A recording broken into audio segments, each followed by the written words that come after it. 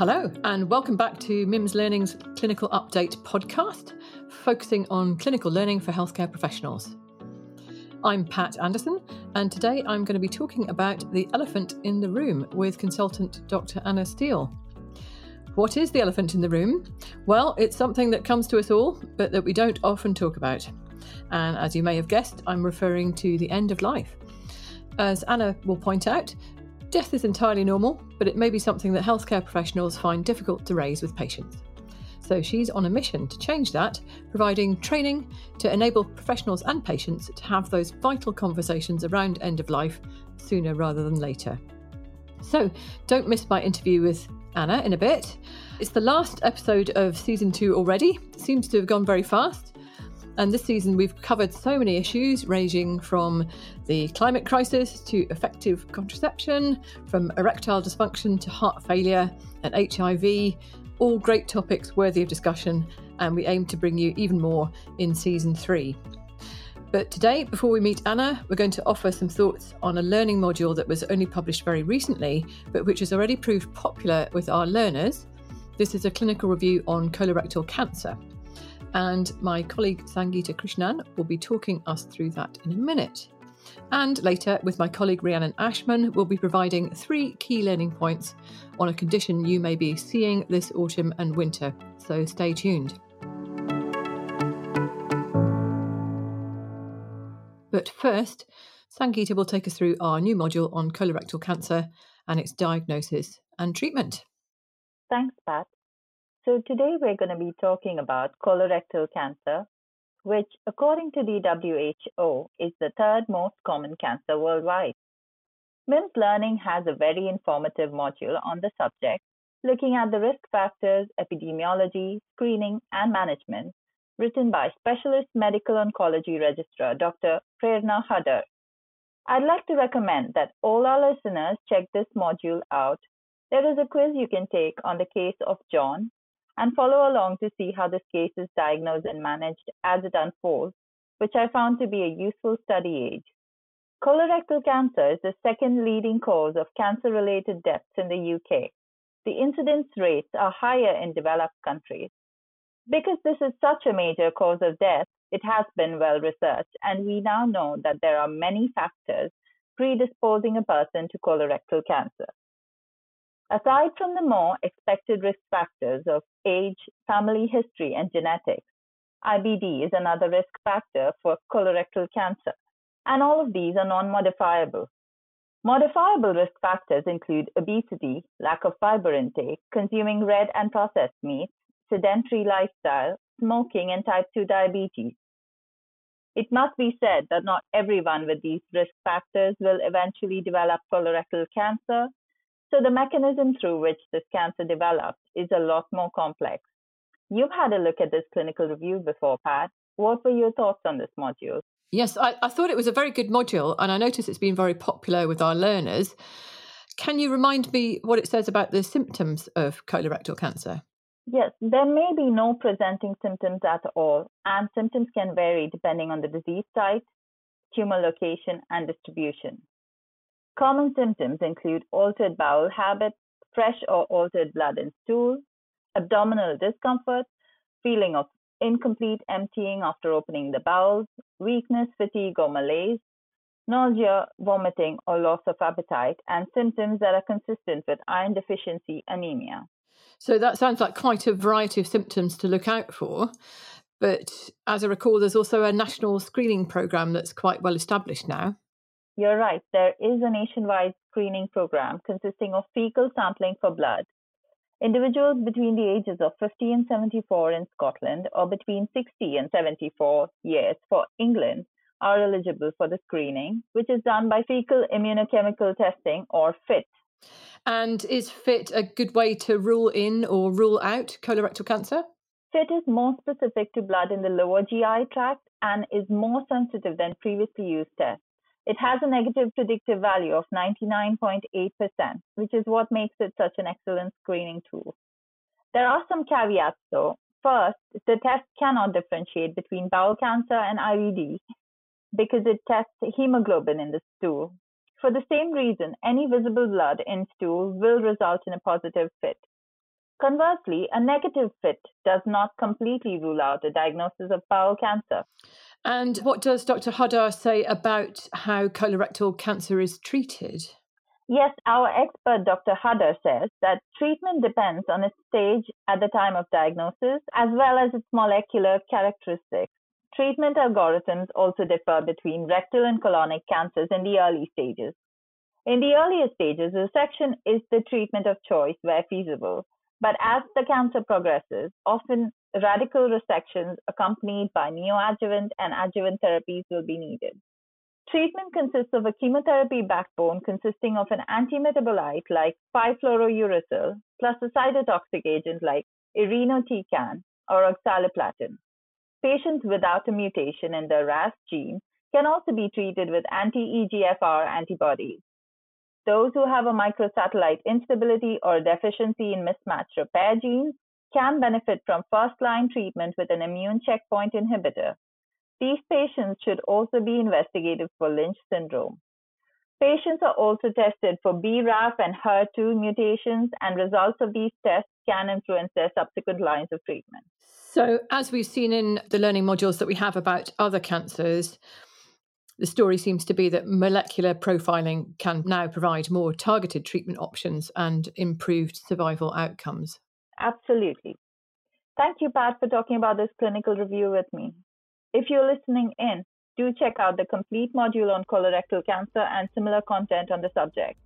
Links are available in the podcast notes for this episode. Thank you very much, Sangeeta.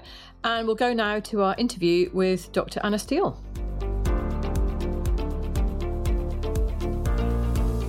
Today, I have with me Dr. Anna Steele, who's a consultant in geriatrics and general medicine at Barnet Hospital. And she has a special interest in end-of-life care and advanced care planning. Thank you very much. Lovely to be here. So Anna has spoken for us at MIMS Learning Live and went down a storm at our June event, where we had an interactive presentation featuring a patient played by an actor and a doctor played by a real doctor. And Anna was the moderator for the session, and it was asking those difficult questions around an end-of-life diagnosis, and it was really popular with our GP delegates. And as I understand it, you're frequently involved in training doctors around end-of-life care. So we thought it would be interesting to talk to you a bit more about what you do. And so first of all, could you tell us a little bit about you and your background? Yeah, sure. So as you mentioned, I'm a geriatrician and I've been training in the North Central London area for quite a number of years now. The past 5 to 10 years, my specialist interest has really developed around end-of-life care and advanced care planning. And so most of my work has actually been at Barnet and the Royal Free Trust, but I've worked within other local trusts in the North Central area also on this topic. And the work I've done has mostly involved doing lots of quality improvement to try and improve our practices across the sector. I've been able to publish a fair bit on advanced care planning as well. And then in the last 5 years, my extrapolation, I suppose, into training others to do this.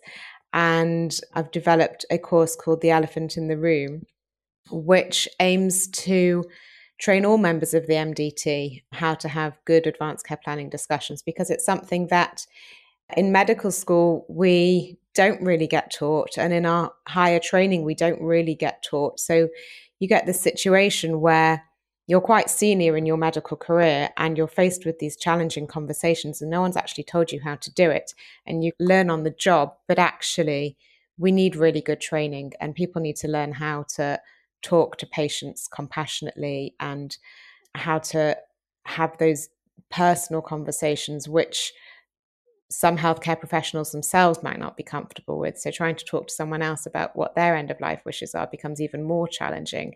So there was a real gap in training, and that's how it all developed, really. And I've just kind of run with it since. Great. And how is the Elephant in the Room? Oh, it's a great title, by the way. And how is the Elephant in the Room training progressing? Are you finding it's popular? I started it off with a few colleagues of mine, and we started doing the training in and around North Central London. So we had funding from HEE, so Health Education England, and UCL partners, and we had different pockets of funding from different areas. So we were able to do a lot of training around the whole sector. The Royal Free has very kindly funded this course now. So we keep it at cost value for people who are outside of the trust, and we try and train as many people within the trust as well. But we also offer the course to other trusts. So I've done training as far as Ireland. We can deliver training around the country thanks to the move towards Zoom post-COVID. And it's great because we're developing into subspecialist areas, and not just general medicine and geriatrics, but thinking about how to deliver advanced care planning training to more specialist groups. So it's evolving all the time, but it's going really well. That's great. Great to hear. And for you personally, what got you interested in this whole area of the end of life and advanced care planning? Was there kind of pivotal moment in your own clinical practice where you thought, this is a skill that I need? I think personal experiences often play into why people choose to do things. I had the good fortune of 3 grandparents who I was very close to, and was old enough to have remembered how they died. And I would say they could have all had a better death if we'd been more prepared, if people had spoken to us, and if nobody had, don't think, ever asked any of them what they wanted. And so I think that focused my attention onto what happens to people and their families when people are obviously dying, but nobody ever talks about it. And then when it happens in a sort of big car crash of a way, it's unnecessarily traumatic.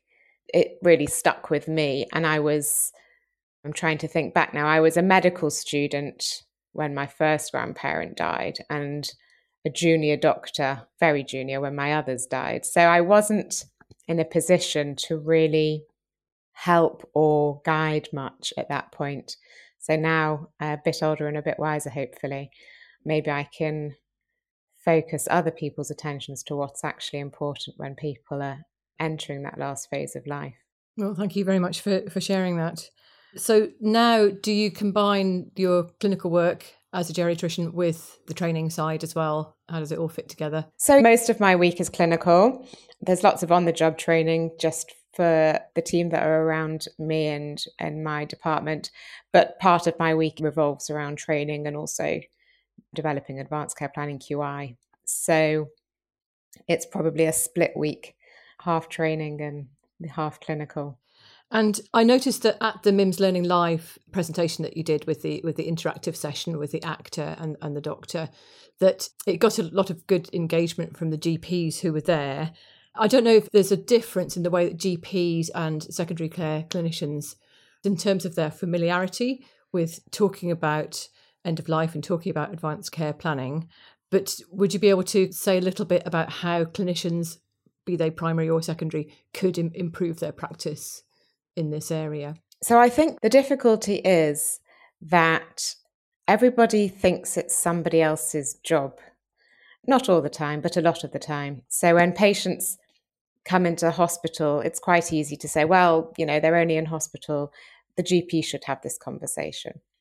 But then the GP is saying, I've got 10 minutes and you see a different GP every time. But when you're in hospital, you're there for a few weeks. The hospital should have this conversation. So it ends up with nobody having this conversation.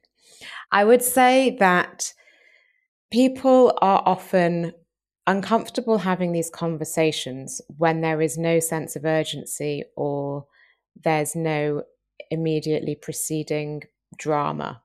So when someone's stable and nobody's thinking about it, it gets easily forgotten because there's no trigger. But actually, when people are stable and it's all settling and quiet, that's the time to have a really good conversation, because then you actually know what people do want. So I don't think it really makes any difference whether you're in GP or hospital. I think there are pros and cons of doing an advanced care planning either setting, and both have their challenges. But I would say it's everybody's business. And if we all take on the responsibility to do it, then actually patients might get better care. And in terms of how to get the right training, I think there is plenty of training available, but I think if doctors and actually healthcare professionals, doesn't even have to be doctors, in either setting, can even start off with the question of what matters to you. It doesn't take a whole lot of training to ask that, but if people can just start off with that simple question, I think that would actually make a huge difference, because we're not even doing that bit yet.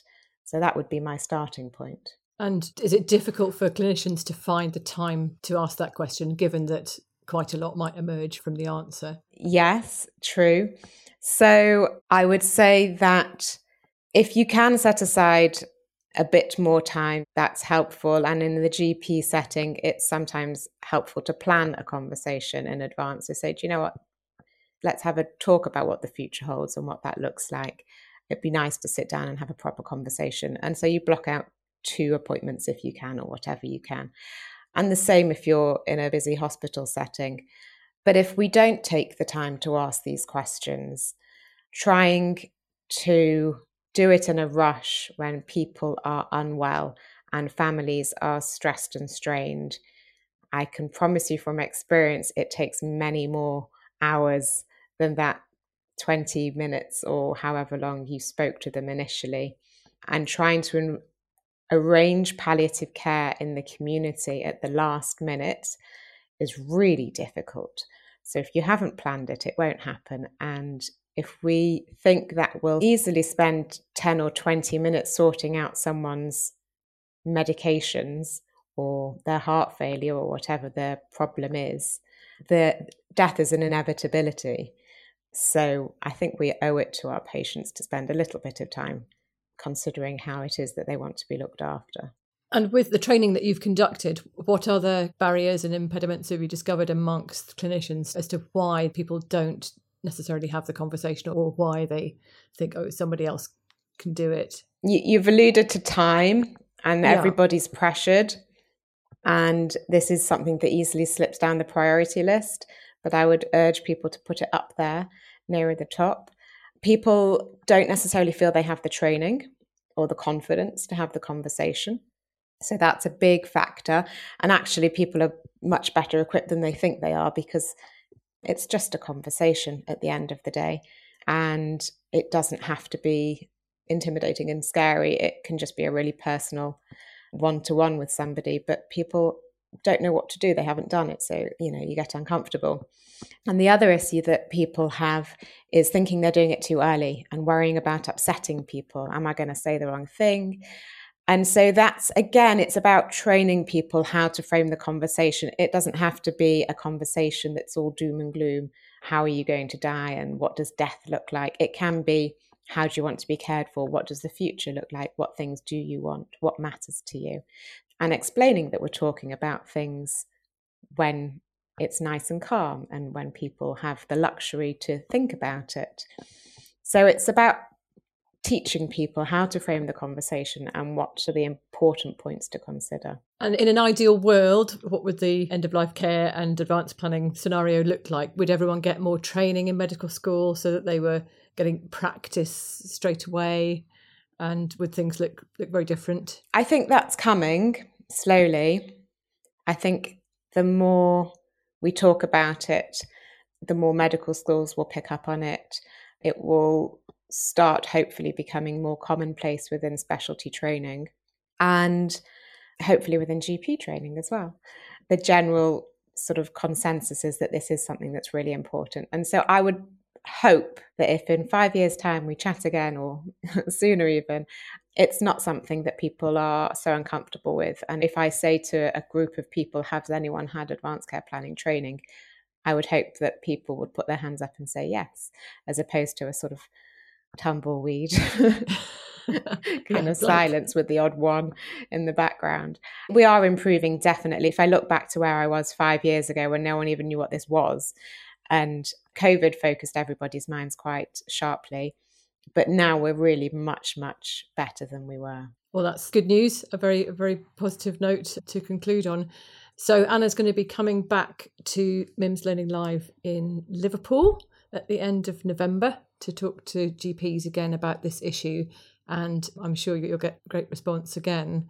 Was there anything else you wanted to add before we wrap up? Just to point out really that dying's normal and we're all going to die, and it doesn't have to be this big scary topic that people don't want to talk about. And so I hope that we can help our patients to live well, but also help them to die well. That's the best patient care, in my opinion. Yeah, very important, definitely. Well, thank you so much, Anna, for your wise words. And it's encouraging to hear that the picture seems to be getting a bit more encouraging. And I hope that trend continues and that the training continues to go well. And we'll look forward to seeing you in November. And thank you very much for coming to speak to us today. Lovely. Thank you so much. Looking forward to November too. We're back for our 3 key points section. And this week we'll be talking about bronchiolitis. These 3 points are drawn from a learning module on NICE guidance written by GP Sunita Couture and updated by Dr. Pipin Singh. So over to you, Sangeeta, for the first learning point. Our first point is on presentation in very young infants.